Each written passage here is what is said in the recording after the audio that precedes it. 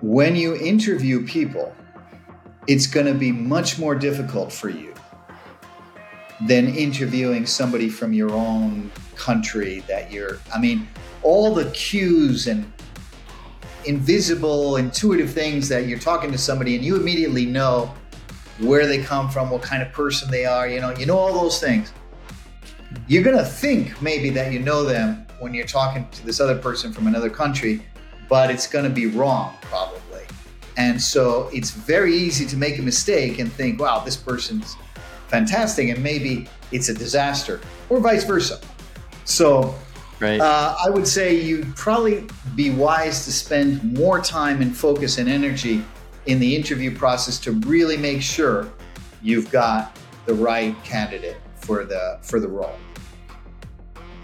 Welcome to The Dirt, where we get down to business with business owners and the challenges they overcame in all things growth. I'm your host, Jim Barnish, and today I challenge you to be a good friend. Send this podcast to someone that needs to learn a thing or two about user experience. Why user experience, Jim? Well, that's a good question. So let's shift our focus to our guest today, Alejandro Rivas-Micoud, the founder and CEO of Userlytics. Alejandro's career has been an entrepreneurial roller coaster, shaping his approach to building Userlytics. And my favorite part of today's discussion is where we talk about how UX eats strategy for breakfast and the importance of investing in R&D for growth. All right, a quick shout out to our sponsor, Orchid Black, a firm that understands the importance UX plays in the customer journey and how to make that belief core to all functions in the business. Okay, Alejandro, welcome. Well, thank you, Jim, for inviting me. Glad to be here. Yeah, glad to have you. All right, so as an intro to everyone, let's walk through one of your first forays into building companies and maybe one or two of the lessons learned from all that wealth of experience. Well, I guess one interesting experience was it wasn't the first company that I founded, but it was a while ago. It was the late 90s. And it was a company that went through an enormous fast growth. So we started in late 97, and by late 99, we already had a run rate of about $30 million. So that's quite a fast growth.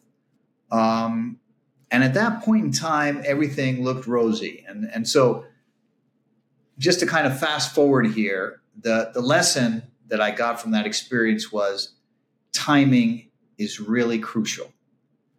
And it's very hard to plan for timing and to plan for the right moment. So sometimes you just have to be patient, because what happened at the end of 99 was Goldman Sachs, JP Morgan, they came to us, and I was a co-founder at the time. I had a minority stake in the business. They said, you guys are worth $1.7 billion. Let's take you public, et cetera, et cetera, et cetera. So, I was enthused about that. And then they asked us to do a series of things, consolidate this, consolidate that, and ramp up spending here and there. Anyway, long story short, by June of 2020, we were just ready to launch our S1 statement, and the IPO was canceled. The market conditions had changed, et cetera, et cetera. And around that time, it became apparent to me that my parent company was running out of money, which was very bad news, because at the time we had a very high cash burn. And so I started looking around, and I organized an MBO offer together with some industrial firms. That was not accepted. Then they changed their mind 2 months later. About that time, my financial backers had walked away. So I organized another offer, and so on and so forth. So 2 or 3 offers, and every time the offer was, a lower value. So finally, in March 2001, we put in the final offer at 80 million. So it had gone from 1.7 billion to 80 million. That depressed my majority shareholder and partner so much that they just decided to go into liquidation and just They gave the keys to the creditors, and that was it. And so then I decided, we've hit rock bottom. So from here on, it's all upside. And so we put together a plan. And I purchased actually from the liquidators this company for €1. And we proceeded to, so we'd gone from $1.7 billion to €1 in the space of 12 months. So we then, restructured the company. And that was like 3 or 4 years of, lots of adventures. And finally sold the company together with a subsidiary company that went through a similar process for a little bit above $30 million. So I guess my point is the same set of assets went through a fluctuating series of valuations over a relatively short period of time. And the key to survival, if you will, was, writing out the bad moments and waiting for, the good moments. So timing was really important. So you mean to tell me just because you have a 1 point something billion dollar valuation doesn't mean it gets bought the next day for that exact amount? I didn't know that at the time, but you're right. It's not it's not automatic. I thought it was. Well, no, but it is. So many people do, right? It's you try to push up for this high valuation, and you think that's the right thing to do because it signals to the market that you're making ground and you're driving growth and all these things. And at the end of the day, that doesn't mean that somebody's willing to buy it for that. So that's a great story in valuation fluctuation, but also I imagine some incredible lessons learned from you. So thank you for sharing that. And I know that you've done MBOs, turnarounds, you've done, almost IPOs, right? You've gone public transactions, private transactions, and now you've got this awesome company that you've been growing for the last 14 years that is, well, I'm not going to ruin the surprise. I'll let you talk more about it, but is really kind of changing the game in user experience, right? So when, I go to your website, userlytics.com, and I see user experience eats strategy for breakfast. Talk to me about what that means. Sure. That was kind of a pun on Peter Drucker's famous saying that, culture eats strategy for breakfast. And we're actually a firm believer in what Peter said there. I think that for a growing company, having a culture that empowers individuals and brings out the best in them, that's more important than almost anything. But having said that, I did say almost anything because user experience, I think, trumps everything. I think a great example is Zoom. If you think about Zoom, they came to the market 13, 14 years late. There was a bunch of entrants before that. GoToMeeting, WebEx, Skype, you name it. Their pricing model, their product was not really fundamentally different, except for one thing. It was a slightly better user experience. And they own the market. Now it's, they are the market essentially. And there's many examples of that. So user experience is really a critical component of success for any company. So I would urge small companies, I would urge large companies. I would say if you're spending, $1 on marketing, $1 on sales, and 10 cents or 1 cent on user experience, think about changing those ratios just a little bit. It doesn't have to be much. User experience will really vastly assist you in market share, competitiveness, pricing power, valuation, you name it. I didn't really answer your question as to what we specifically did, but we try to help companies optimize their user experience by making it easy for them to test the user experience of their prototypes, their websites, their mobile apps, etc. So when you look at your own business, right, and your own prioritization of user experience, would you say that you prioritize user experience over all other areas and that's what's led to your success? Or how do you really mix in, the investment, given that you've been really bootstrapped from the ground up? How do you balance your investment into user experience versus sales and marketing versus, anywhere else that you could put your dollars? It's a great question because the temptation always is go for the new feature, right? Your business developer guys are saying, these other guys have this feature, or our clients have asked us for this feature, or this and that, or maybe you're thinking, well, maybe we should spend more money on this particular sales and marketing initiative, or maybe we should invest in this new interesting research R&D initiative. But what we try to do in Userlytics is have a really strong focus on improving the user experience. So when we do the budget every year of how much of our development resources are going to be allocated, I'd say 60-70% is towards the user experience. And it takes time for that to show up in the results. So it's not one day to the next. Right. It's always easier to say, well, if I just roll out this new feature, that'll take me to nirvana. But I think it's worth considering maybe if I take my existing features and just make them really, really easy to use, maybe that's a better investment of my time and money. So when you see other businesses that I don't want to say you're lecturing, but that you educate on spending into user experience, do you typically see it that they're prioritizing what you just mentioned, features and over the actual experience, or do you see that they're investing everything they have into customer acquisition and maybe customer retention, but just ignoring R&D altogether, or somewhere in between, or kind of a mix? Yeah. What do you typically see?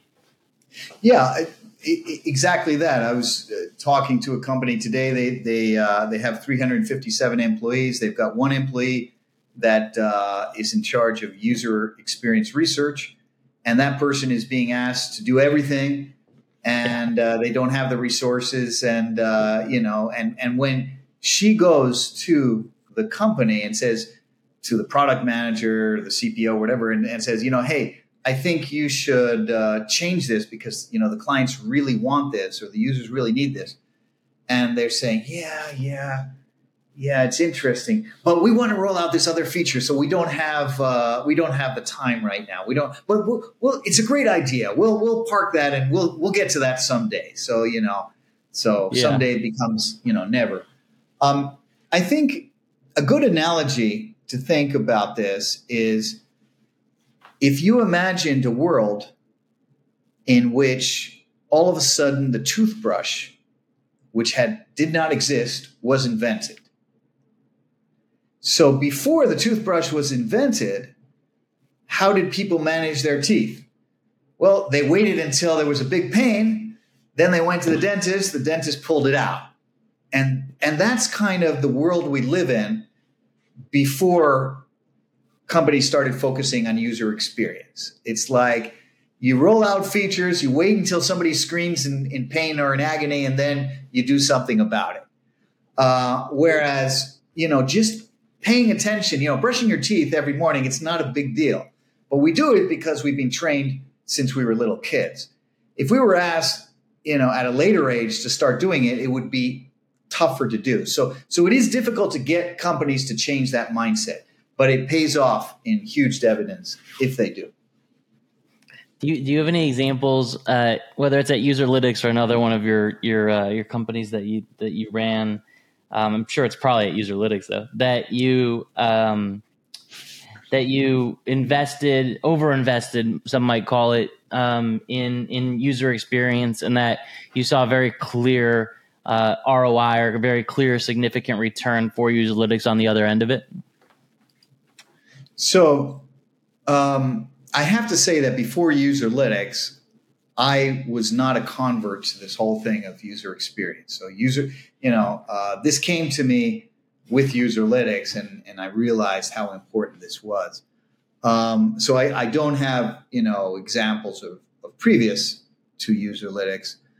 I can tell you that our clients every day are making decisions that have huge impacts, sometimes in just their conversion funnel improves, sometimes their retention, oftentimes it's both, their competitiveness. But I think if we look at different companies that have seemingly out of nowhere become hugely successful almost overnight, 9 times out of 10, the answer is the user experience. It's not because of the price. It's not because of this. It's always the user. It was easy for me to figure it out. It was easy for me to use, or it was delightful. I mean, one thing is being easy. That's kind of like the lowest metric you can meet. But how often do you use an app or a website and you walk out of that and saying, wow, that was a delightful experience? That's really what should be the goal. Now, at the bare minimum, it should be easy to use. Yeah. Unlike when I order Chinese food off of the random website that they stood up back in 2010 that looks like it was stood up in 1990. That's not great user experience. I can tell you one thing, that even though, of course, there's a lot of room for improvement, but the U.S. is largely far ahead of many countries, I would say most countries, in terms of user experience adoption. And you see that when you travel overseas and you start using these websites from these huge companies that have the resources to spend and do something, and their user experience, you're saying, oh my God. And it's then when you really notice the difference. Now, we still have a ways to go, obviously, in the U.S. also. But when you travel to some of these other countries, you see, wow, we have done quite a bit over in the U.S. and the U.K. also. U.K., U.S., Canada, Australia, they've been kind of at the forefront of this revolution, so to speak. So what is the best way for business owners and business leaders to shift their mindset and get it right? Like what's the best first step? Let's say it's you 20 years ago before Userlytics, right? What would have been the best step for you or for others to just, really shift their mindset and get this right? About user experience. The single most important thing would be for the owner, CEO, top executives to observe their clients or their prospects or their users using their assets or trying to use their assets or trying to do whatever it is they as a company think they should be able to do. If they do nothing else, if they just do that, I or nobody else needs to tell them anything else. They'll understand immediately, wow, how important this is. But they can't just say, I've got a fantastic designer. I've got a fantastic product manager. I've got a fantastic development team. I'm sure that's true. But until those people actually watch people using it, right, that's when everything changes. Mark Twain used to say, there's lies, there's damn lies, and there's statistics, right? And if you get into a room where the developer, the designer, the marketers, they're all sitting around and they're arguing about statistics, about we should change this because of this survey result, we should change this because of this or that. If you show to them a video of somebody interacting with the prototype or the website or the mobile app, all the arguments go away. It's like, you can't argue with that. It's there. It's clear, And that's what we try to provide our clients with, that powerful video evidence. All right, I want to talk about something that's hot in the world in general right now, just not just in user experience, not just in business, but just in life in general.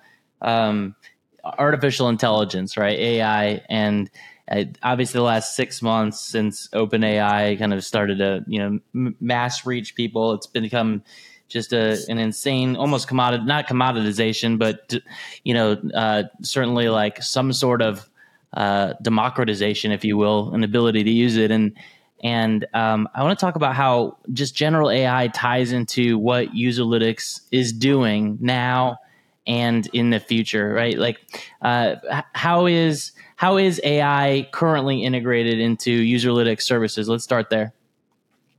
Sure. We had been looking to use AI for years, but when OpenAI came on the scene with ChatGPT, it was like all of a sudden it became much easier to do that. And so we jumped on the bandwagon and we launched an integration with OpenAI in April of this year. And what that does is it basically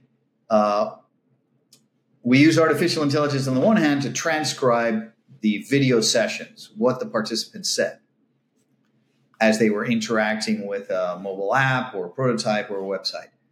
And then we use essentially ChatGPT 4.0 to synthesize and analyze into not exactly a full-fledged report, but at least, these are the key points. These are the key issues. These are the key themes that emerge. So, our company and our peers, when we appeared on the scene 14 years ago, we compressed the time required to launch a qualitative video-based user experience study from what used to be weeks, setting up a laboratory, getting people organized, to a matter of days or even hours. However, somebody's got to watch these videos. I mean, we create quantitative data and all that stuff that you can watch and digest easily. But at the end of the day, the videos are really the heart of it, because that's where all the rich insights are laying there to be discovered. But somebody's got to listen to them. So AI is allowing us to compress that time too.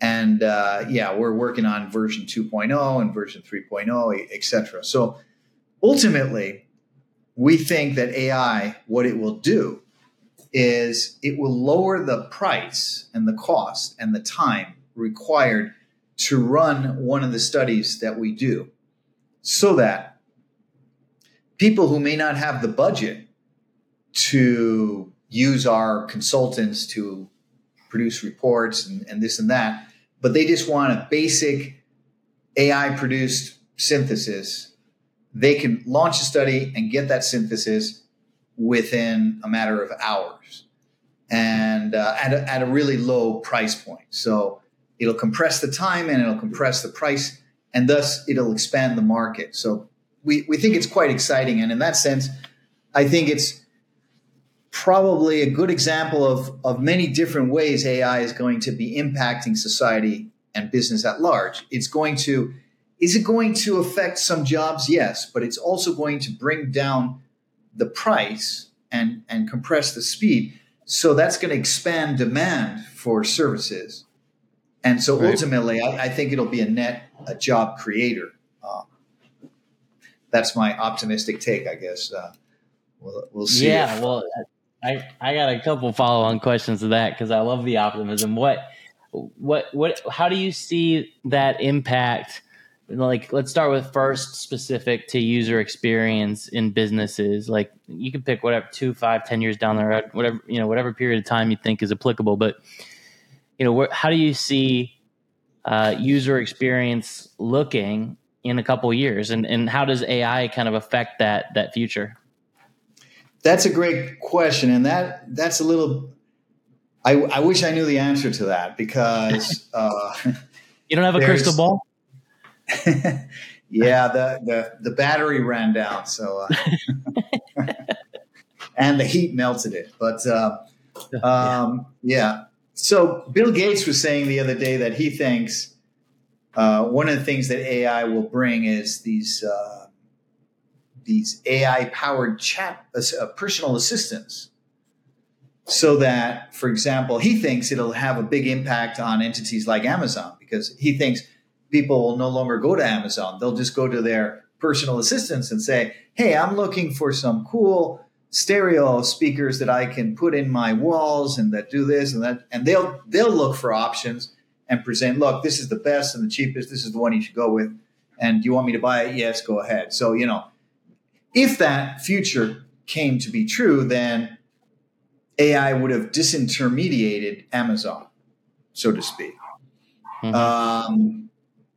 Amazon is probably smart enough to say, you know what, I'm going to get ahead of the game, and I'll provide the AI personal assistance to avoid that fate. Right. But anyway, that has important implications for us because who knows, maybe the user interface becomes less important in the future because AI is doing everything in the background. So AI, on the one hand, is going to be a tremendous assist to our business, but I also can see certain scenarios where it might be a threat to our business. But it's really hard. Like I say, the crystal ball is melted. And so I don't know. Well, that's what you get for living in Miami and Spain, Alejandro. I mean, it's going to melt. Yeah, says the Florida guy. I got to move north to Vermont, but then I'm going to have to learn how to swim. But, yeah. Well, there you go. Yeah, and swim through ice nonetheless too. All right, cool. So there's one last topic that I really want. I've been so excited to talk about with you because I think that you've been incredibly thoughtful in the way that you've expanded your international footprint and taking off in non-English speaking markets. And I'd just like you to walk us through your approach at Userlytics to expanding in non-English speaking markets, because I think a lot of folks could learn a ton from the way and the challenges and the approach and everything that you've done in that expansion.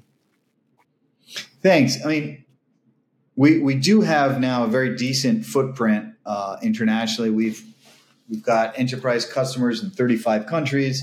We've done projects in 79 countries. We've got 1.8 million participants all around the world.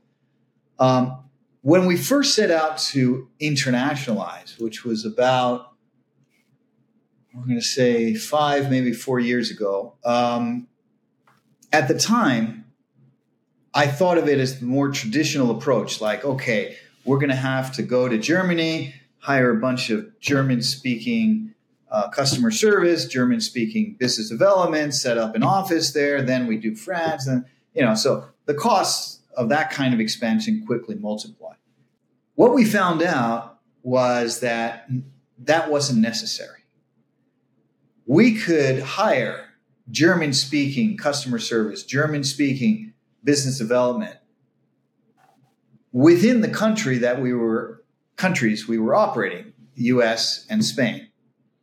And they could service, because, it's the internet, it's a globally connected world. They could service our clients remotely, as it were, from whichever location they were.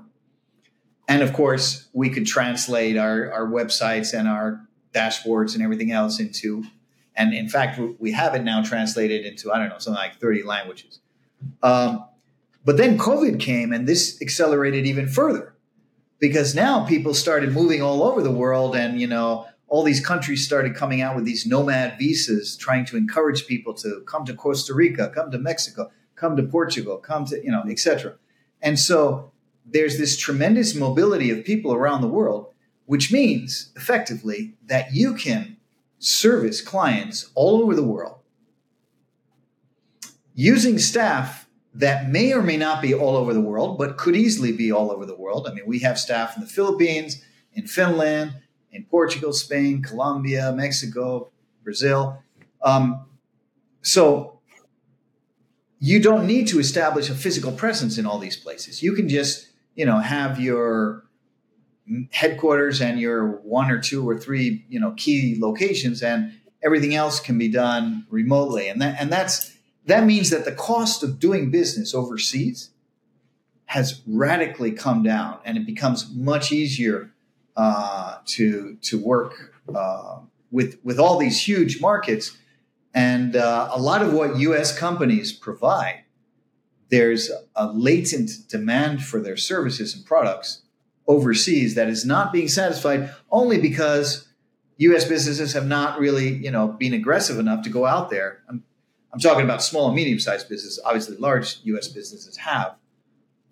So I see a lot of opportunity there for U.S. Fast-growing companies to expand internationally. What are some of the challenges that you guys hit in when you first started doing that expansion? So, details, really, things that you little by little learn. But um, so one thing is that, for example, in Scandinavia and in Germany, participants are much more adverse to being recorded, to having their face recorded, and they're very worried about data privacy. And so, putting their minds at ease that, we are not going to sell your data to the CIA, and, we're going to follow the European regulations in terms of GDPR and et cetera, et cetera. That was super important.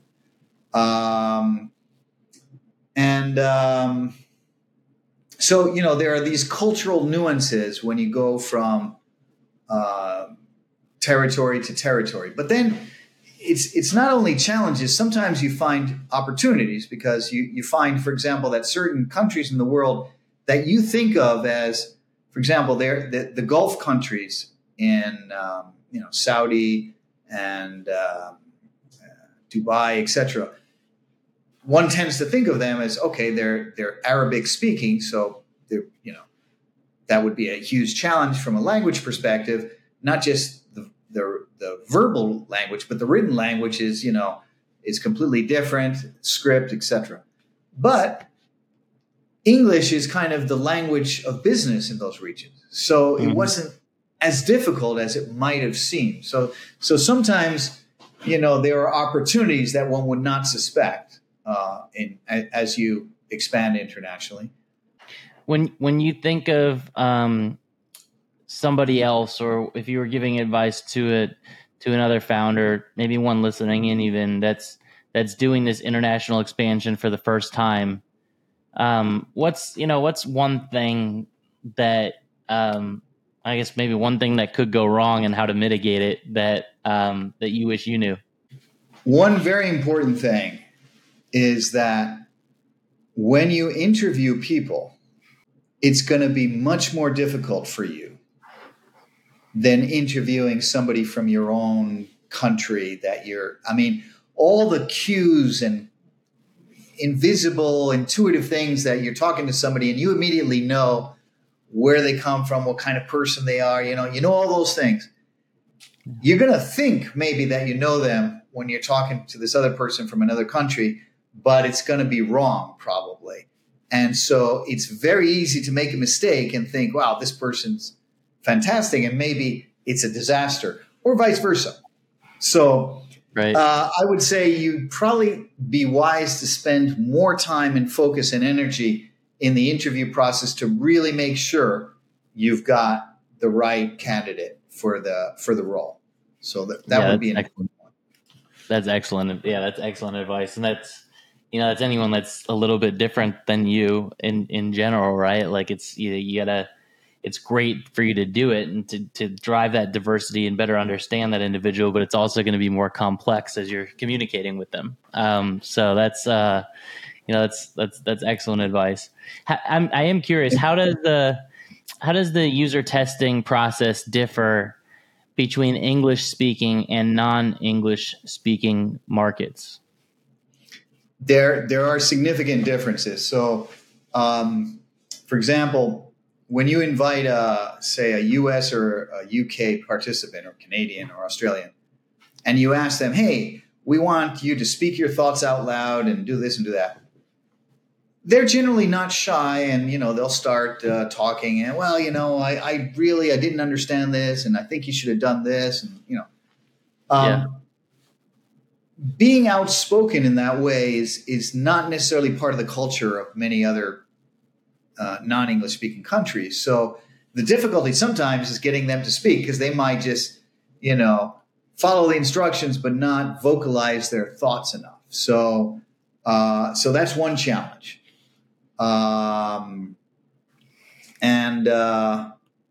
And then there's another challenge, is that, sometimes you get people trying to cheat the system. So, maybe we're looking for people in France, and somebody connects from Africa pretending to be French.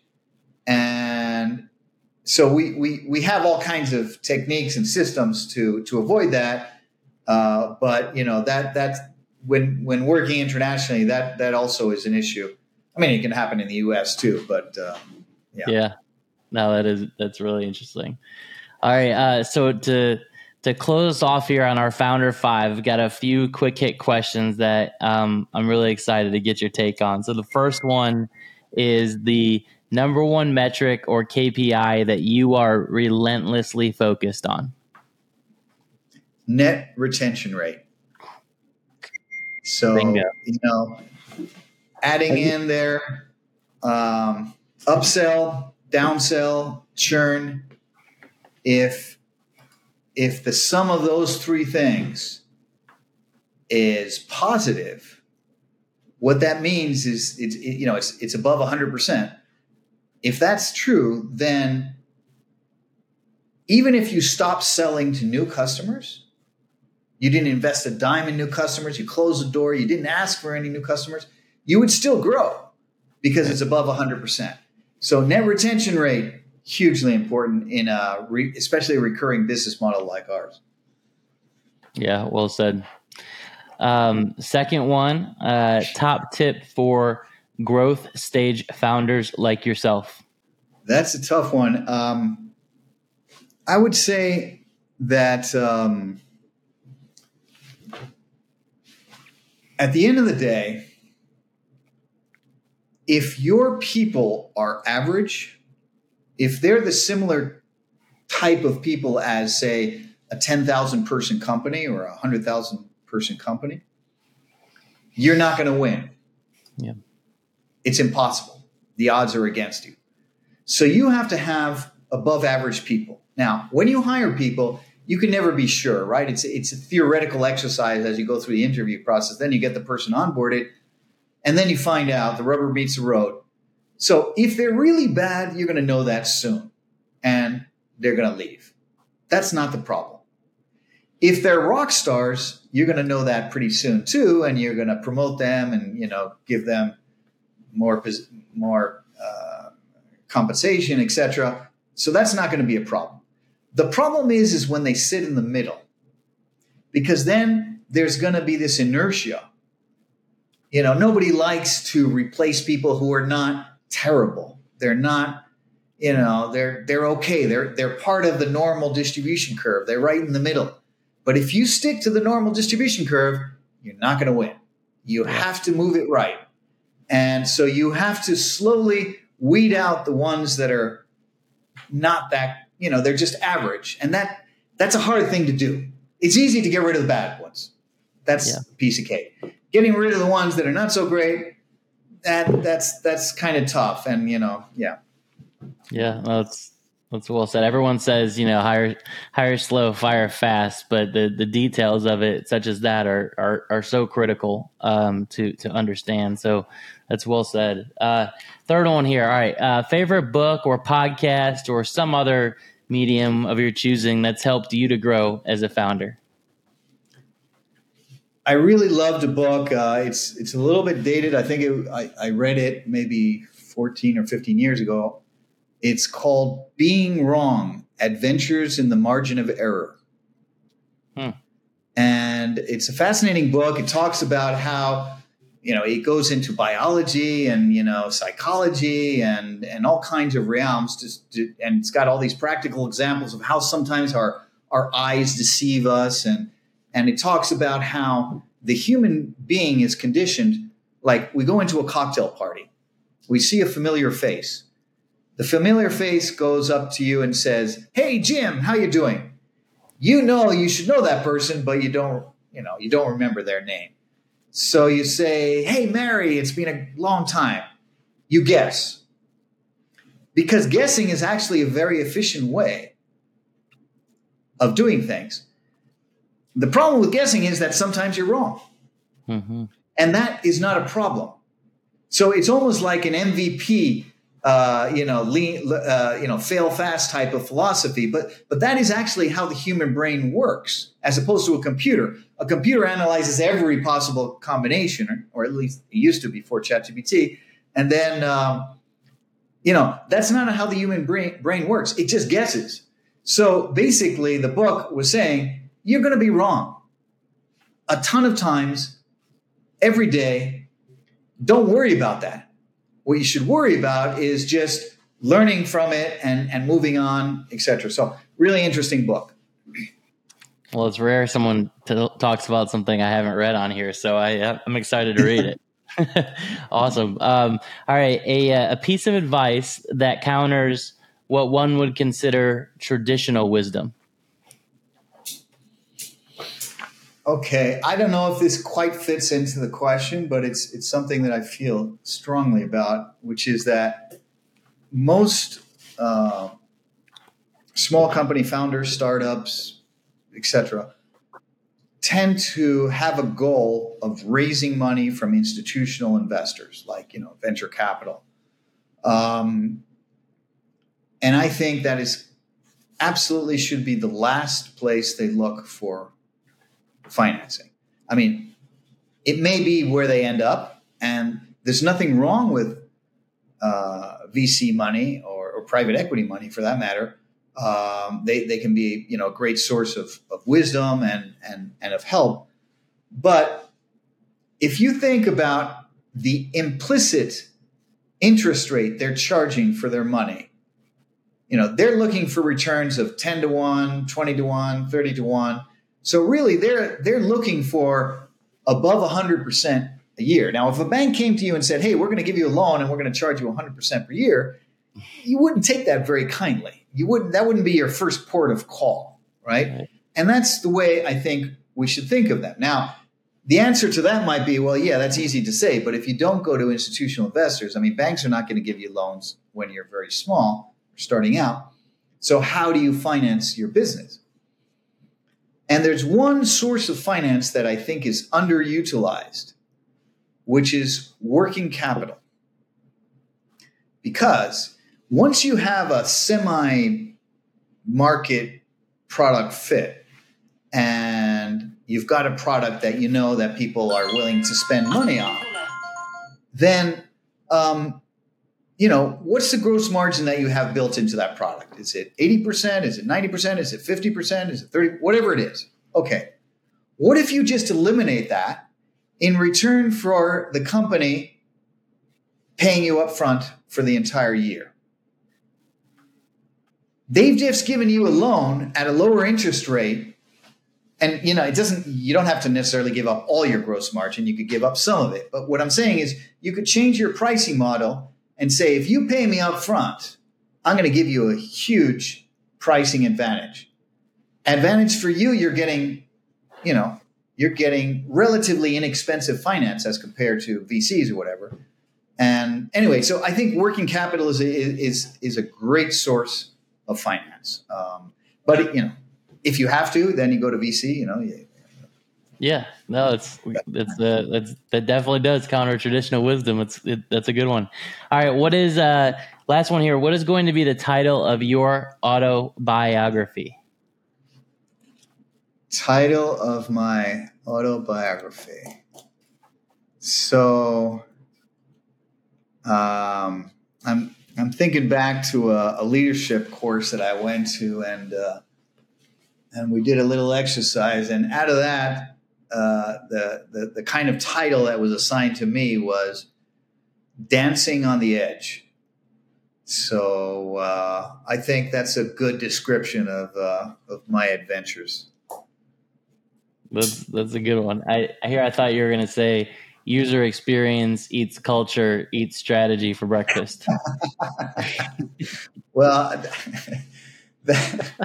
That would be the autobiography of Userlytics of my company, but that's a different story. That's a different story. But this was a good story, and despite the sweltering heat that both of us have in our respective regions right now, I think we produced a pretty cool episode for everyone. So, you've given a ton to our listeners today, Alejandro. I think I always like to allow a little bit of time for self-promotion at the end. So how can those listening help you out? Well, we would like to help them, those listening. If you're out there and you would like to improve the user experience of your website, of your mobile app, of your prototypes, please visit userlytics.com because I'm sure we could find something that fits your budget and fits your needs. As I mentioned about the toothbrush, it's you don't have to spend the money of like going to a dental visit, but you have to spend the money in relative terms of just brushing your teeth. Maybe not every day, but once a week or once a month or once every 2 weeks. But it is truly well worth the investment of time and energy and money, of course. Well, as someone who just came from the dentist today, dude, probably not taking as good of his teeth as he should have. I can concur with that. I'll tell you that. And I brush every day. All right. Well, this was so awesome, Alejandro. Thank you for everything. Thanks for joining us on The Dirt, and thank you those for listening. Reach out to Alejandro and get your user experience on track. Thanks for joining. Thanks so much, Jim. If you loved today's episode of The Dirt, make sure you rate it on your favorite platform. And if you really liked us, go ahead and leave us an honest review. Thanks again for tuning in to The Dirt.